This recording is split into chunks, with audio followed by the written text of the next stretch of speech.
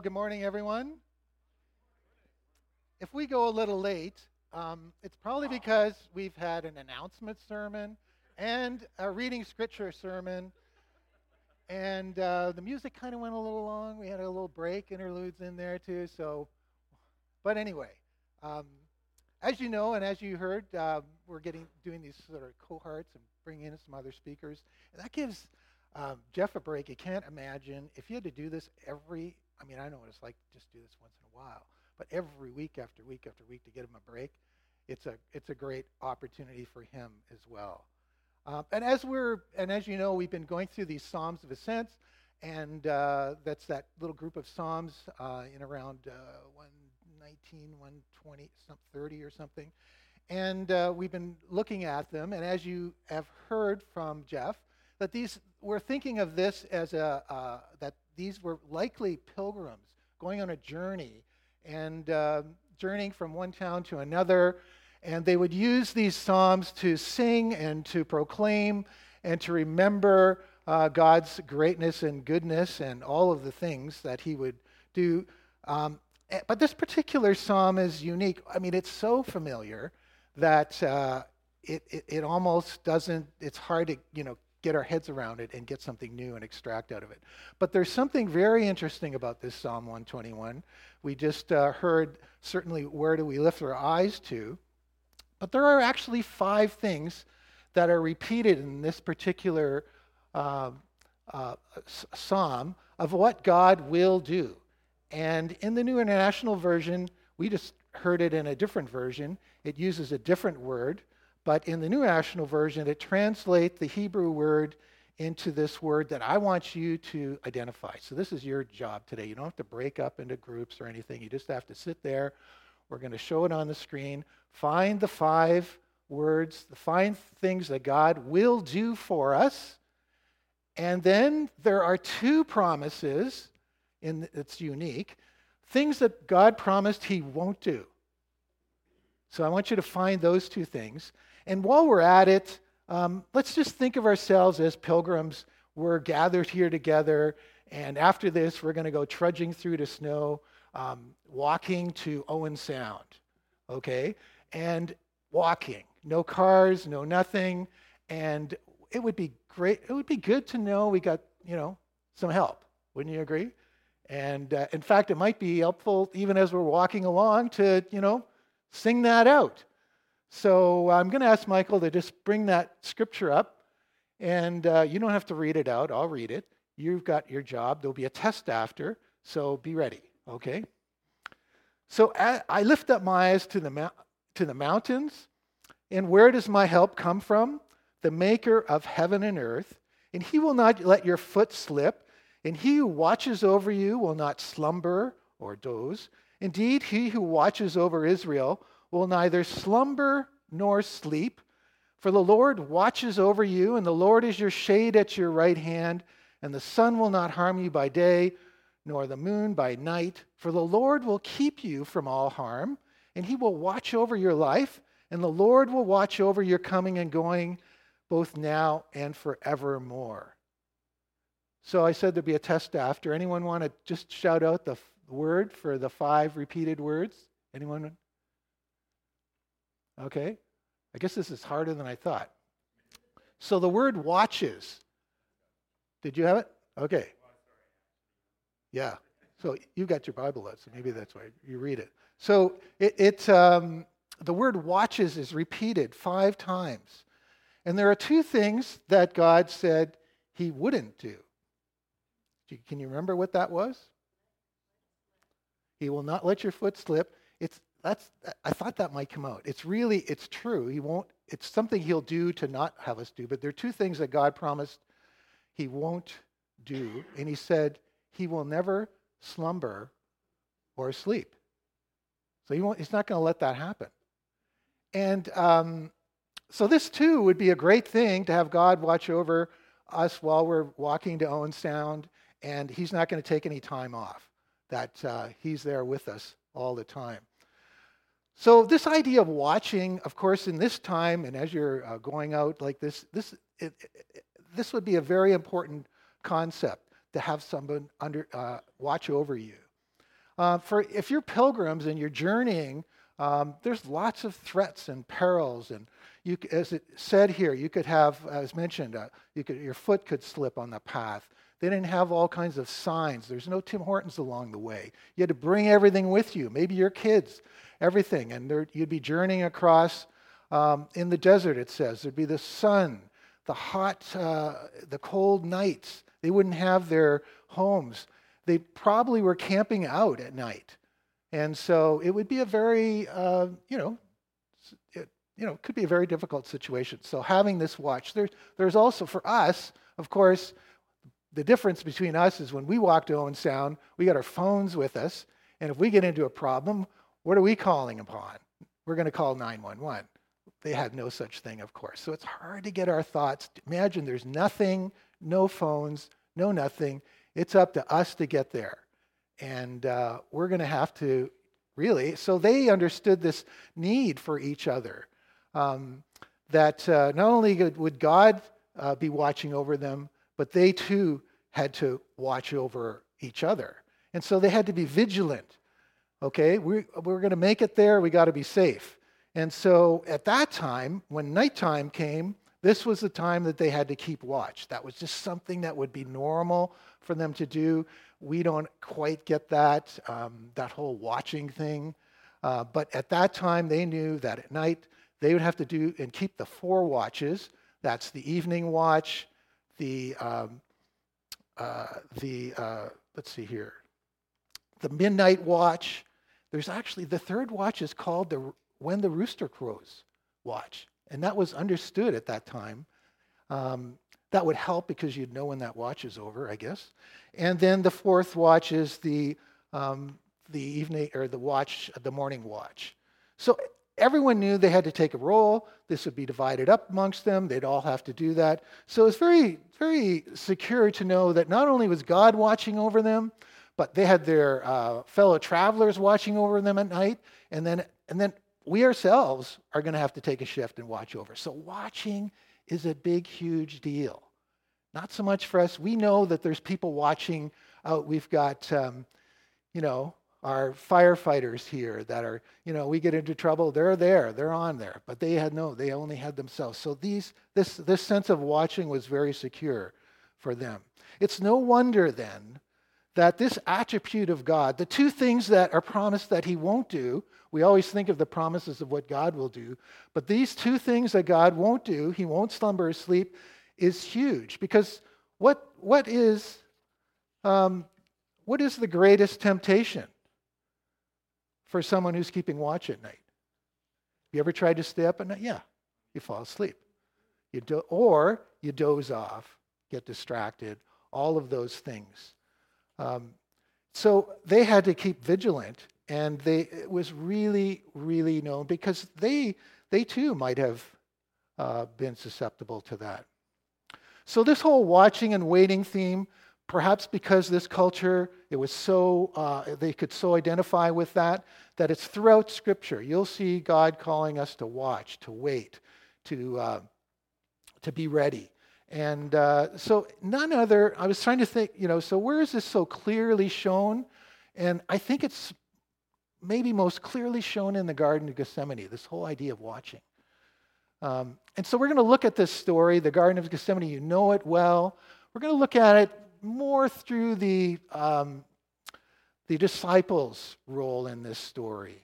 So let's back up a little bit. This whole Garden of Gethsemane idea, and why did they go there, and why were they there? Garden of Gethsemane is just outside of Jerusalem, so they would be ministering in Jerusalem throughout the day.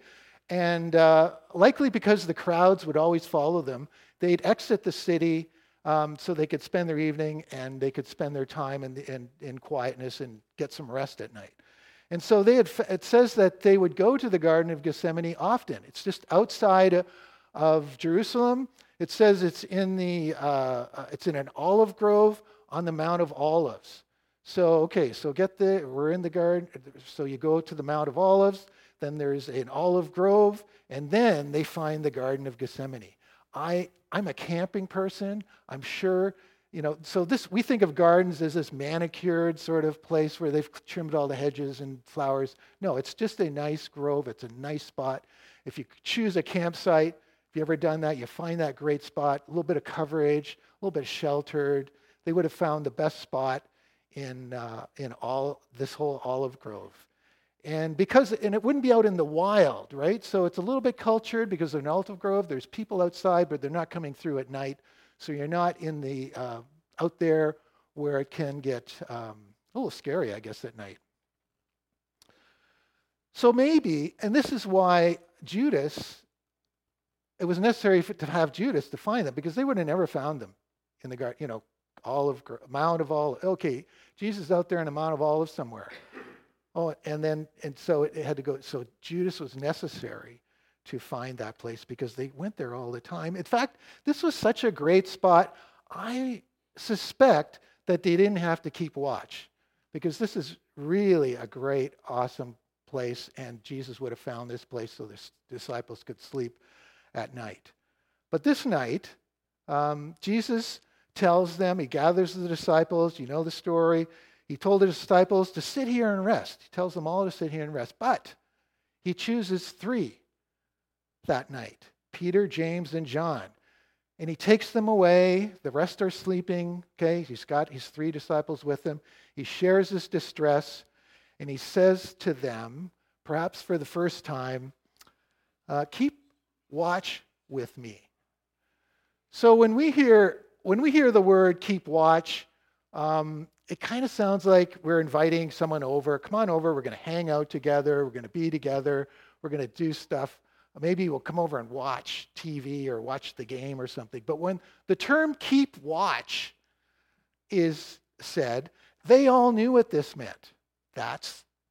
Those are the 4 watches that are in the night, and you would take a roll. And when you keep watch, you gather together, and amongst these 3 disciples, they would be assumed that they would then divide it up amongst the 3 of them, each taking a watch. If it was evening time, there'd be 3 watches left. The midnight watch, when the rooster crows, and the morning watch. Perhaps they each took one of those. And Jesus said, or it says that Jesus went off a stone's throw away to pray. Normally they go to the Garden of Gethsemane. He'd be off praying all the time, all night. They didn't know how he could do it, but that's what he would do. They were accustomed to that. But now they were close by. It says a stone's throw away. I was trying to think of a stone's throw.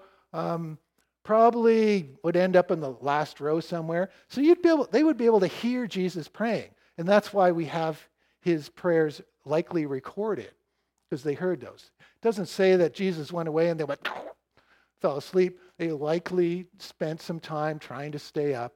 And we know that Jesus comes back and says, and finds them sleeping and says, can you not stay awake even for an hour? And he says to them, now watch and pray. So it's not just praying. And we all understand this whole idea of we should pray and we should gather and pray. But he says, watch and pray. And they're on watch. So why this watch and pray? And he says why. That you will not enter into temptation. So he didn't come back and he says, for the spirit is willing, but the body is weak. So he didn't come back just to, you guys, can't you stay awake just for an hour? No, he wants to warn them of something, that you have to be ready. You have to watch and pray because you could enter into temptation. And so a second time he goes away, comes back, and finds them sleeping again. And it says why they were sleeping. It's interesting. He says their eyes were heavy. We all know that. You know that feeling? Driving at night, and all of a sudden you can't remember the last minute of the road, that kind of dozing feeling. And so their eyes were heavy. And why is it so easy for them to fall asleep here?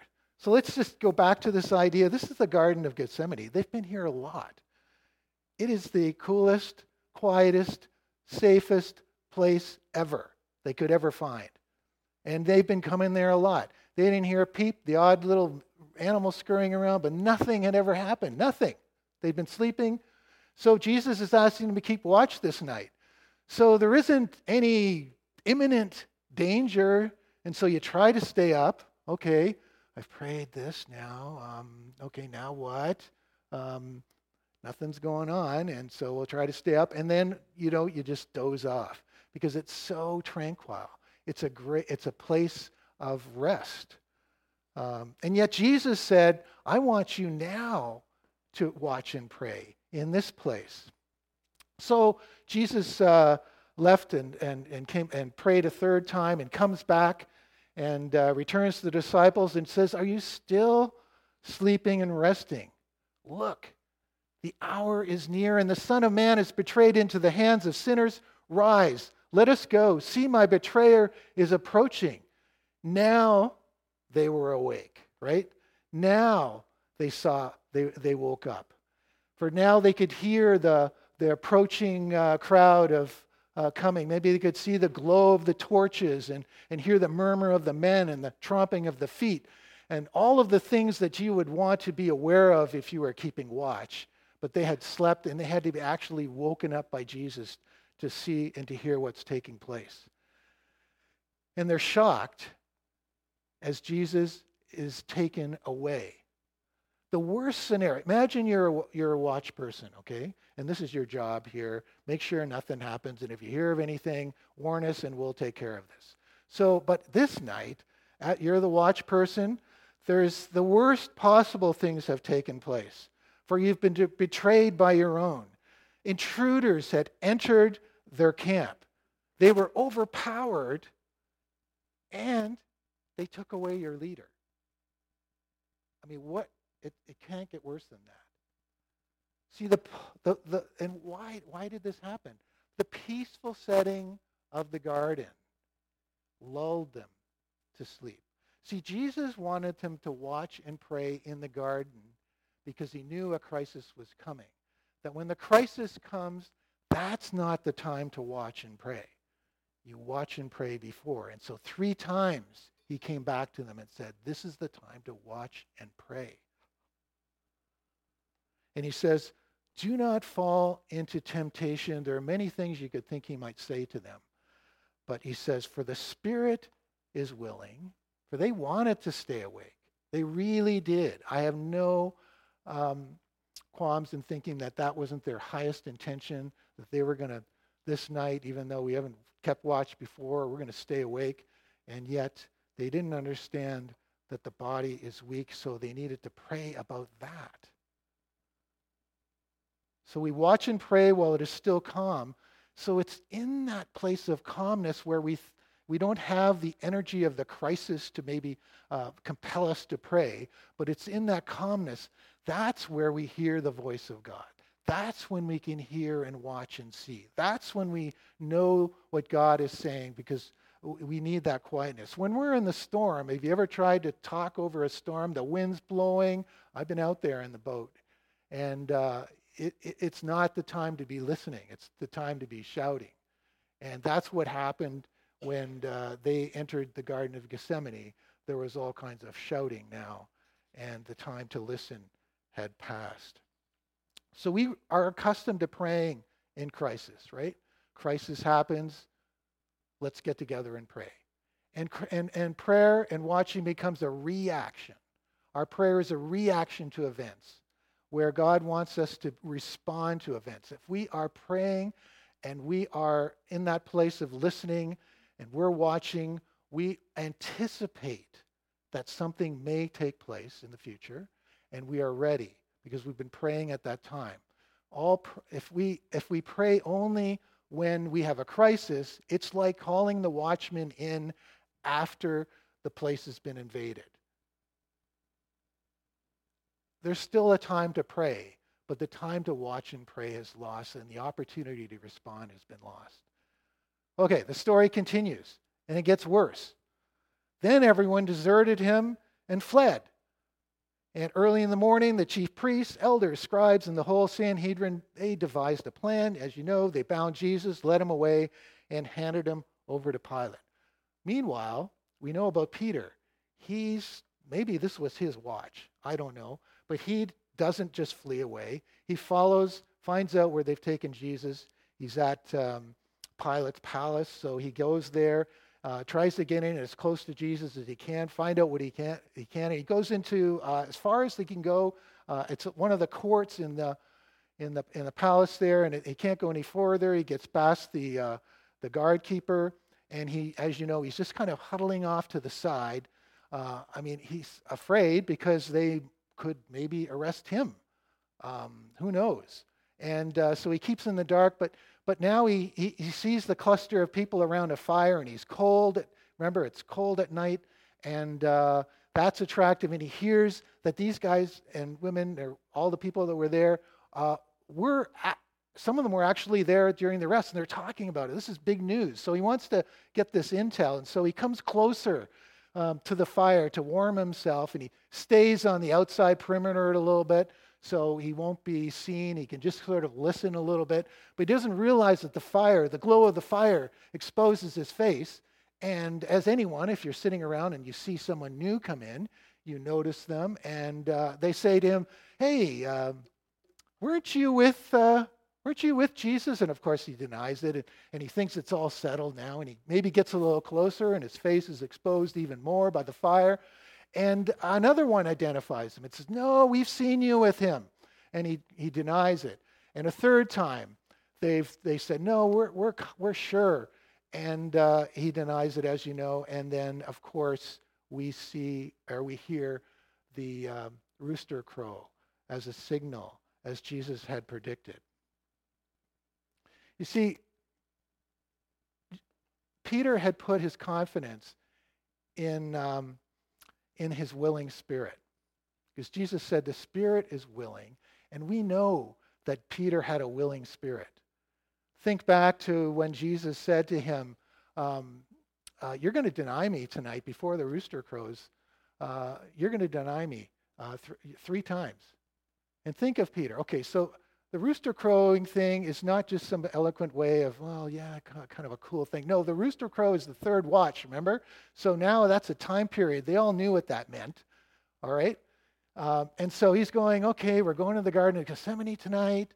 The rooster crows, it's going to be the middle of the night. Garden of Gethsemane is like the quietest, safest place there is in the world.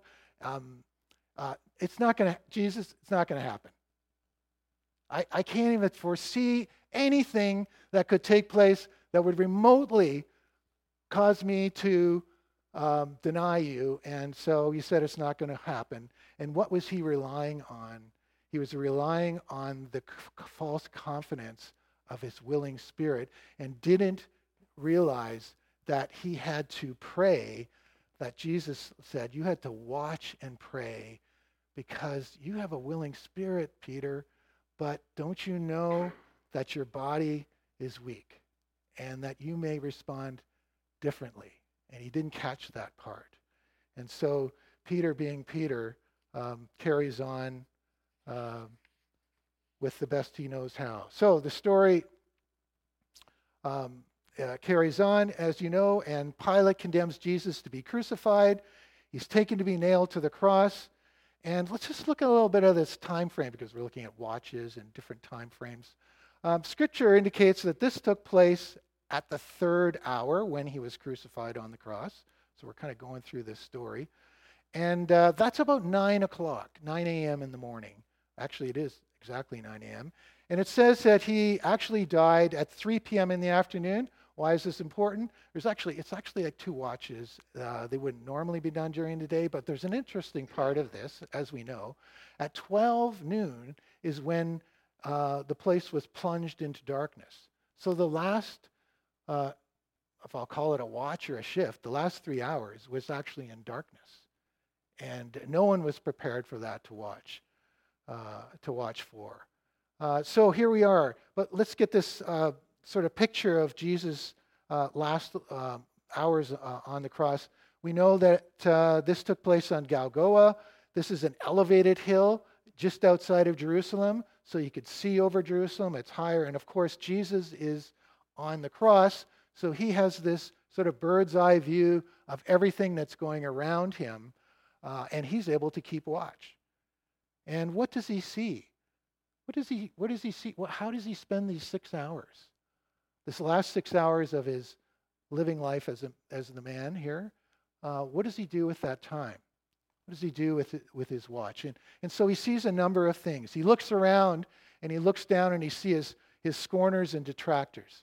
And they're scorning him and they're mocking him. And what does he do with that while he's on the cross? As you know, he says, "Forgive them, for they know not what they're doing." And then from this elevated position in Golgotha, he could look over Jerusalem and see Jerusalem and watch over it. For just days earlier, we recall that he wept over Jerusalem. And so there was that city he could watch over. And then also he could see the women close by watching. Now I somehow missed this a lot of times, but he says he looked over and he saw a group of women watching off in the distance. And it turns out that these women, amongst them were Mary Magdalene, but these women had followed Jesus and ministered to him while he was in Galilee. This group of women had been following him and ministering day after day while Jesus was doing his ministry. And they had followed him and came to this place now where Jesus is on the cross. It could be forgiven them if they thought their job was over, right? Their job was to minister to Jesus, help him, probably attend to his needs, whatever. And but they didn't leave. In fact, it says they were there to the very end. And what were they doing, the Bible says? It says they watched him. They were watching. So where are the disciples? Guys? There's one here we know of. Where are all the guys? We know where we are. We're off somewhere trying to fix this, right? We're going to come up with some strategy. What are we going to do now? What are we going to say? How are we going to make a living? This is a disaster, and they're planning and scheming and whatever. But the work to be done at this moment in time, the women knew, it's the time to watch. And I'm sure they prayed for him. I'm sure.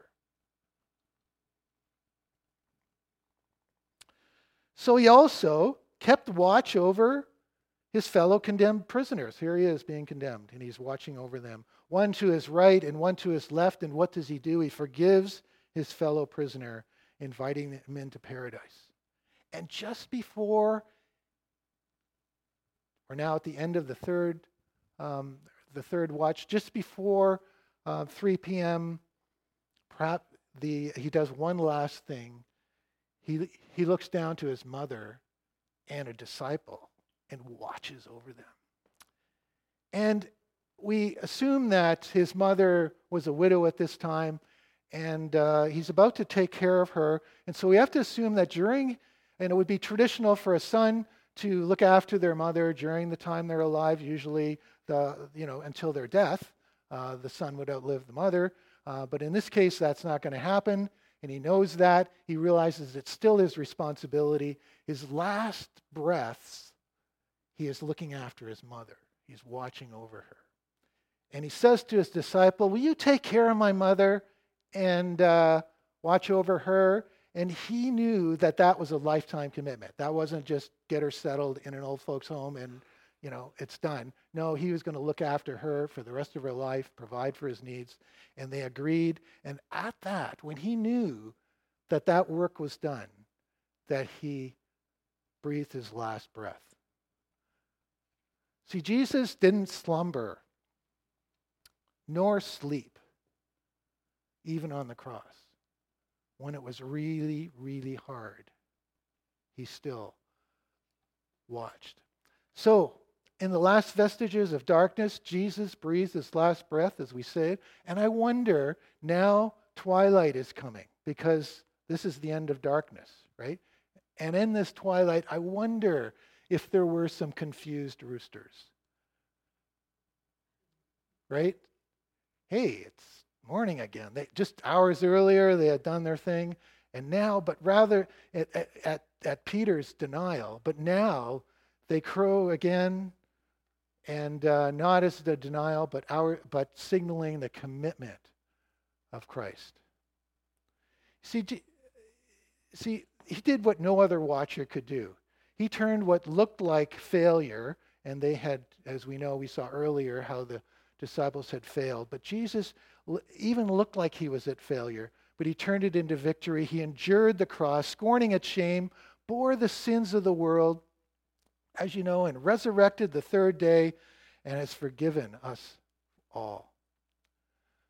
So where does that leave us? Where does that put us? For the most part in the West, us in our churches, we're in a pretty comfortable place. And I might say that we're in the Garden of Gethsemane, really.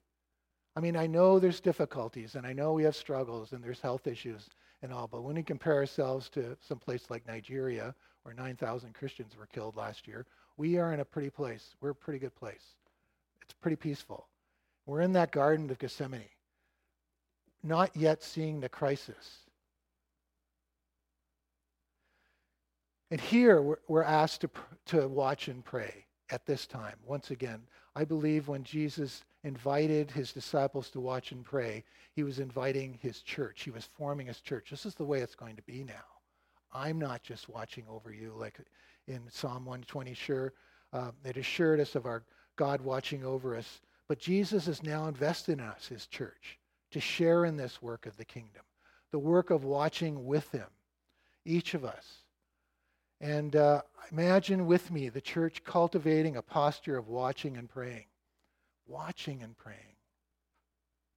Not as an assigned duty, but rather responding to this invitation that we are invited to watch and pray with Christ, invited to wait and hear his voice, not just a stone's throw away, but with the intimacy of Christ in us. And I want to end here with this well-known verse. You probably have heard it, and Jesus is speaking these words. And he says, "Be on your guard and stay alert, for you do not know when the appointed time will come or what events will take place." You don't know. Just like Peter didn't know. He thought he knew. It's going to be tomorrow, it's going to be the same as today. Do we know that? Do we know tomorrow will be the same as today? We don't. So what do? We watch. Let's read on. He says, because of that, because you don't know, therefore, and that's why you keep watch at night, because you don't know. And says, therefore, you have to keep watch, because you do not know, because you don't know when the master of the house, in this case, will return or what event will take place. Because you don't know, you have to keep watch.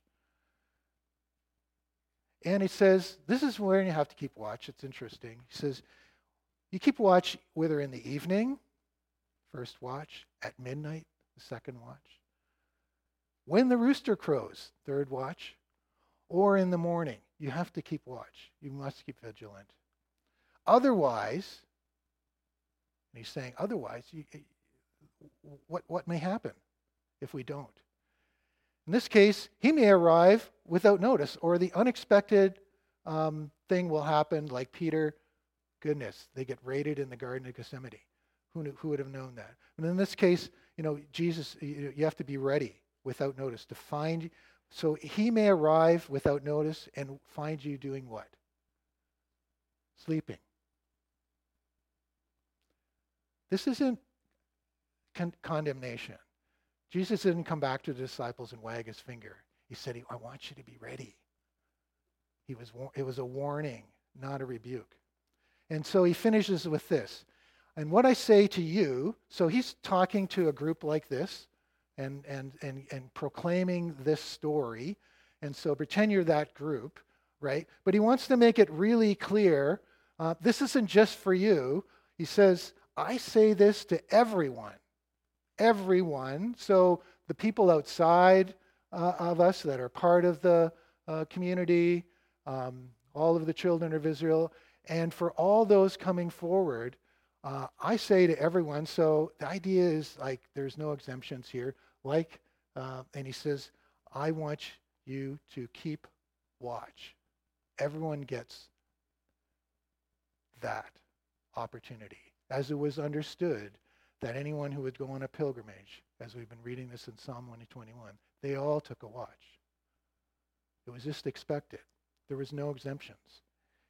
And he's saying, I say this to everyone, keep watch. Let's pray.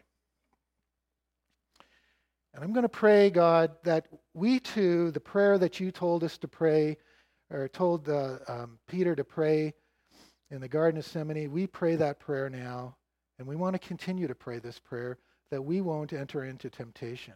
For we acknowledge that we have come with willing spirits. We are determined to do what's right, but we recognize there's something within us that causes us to sin sometimes and to slumber and to sleep. And so we want to be on watch.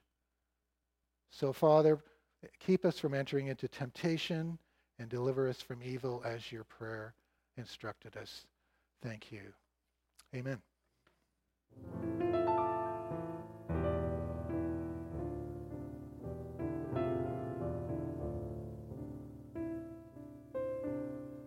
Thanks for listening to the Blue Mountain Community Church podcast. May God's word fill you up this week. God bless.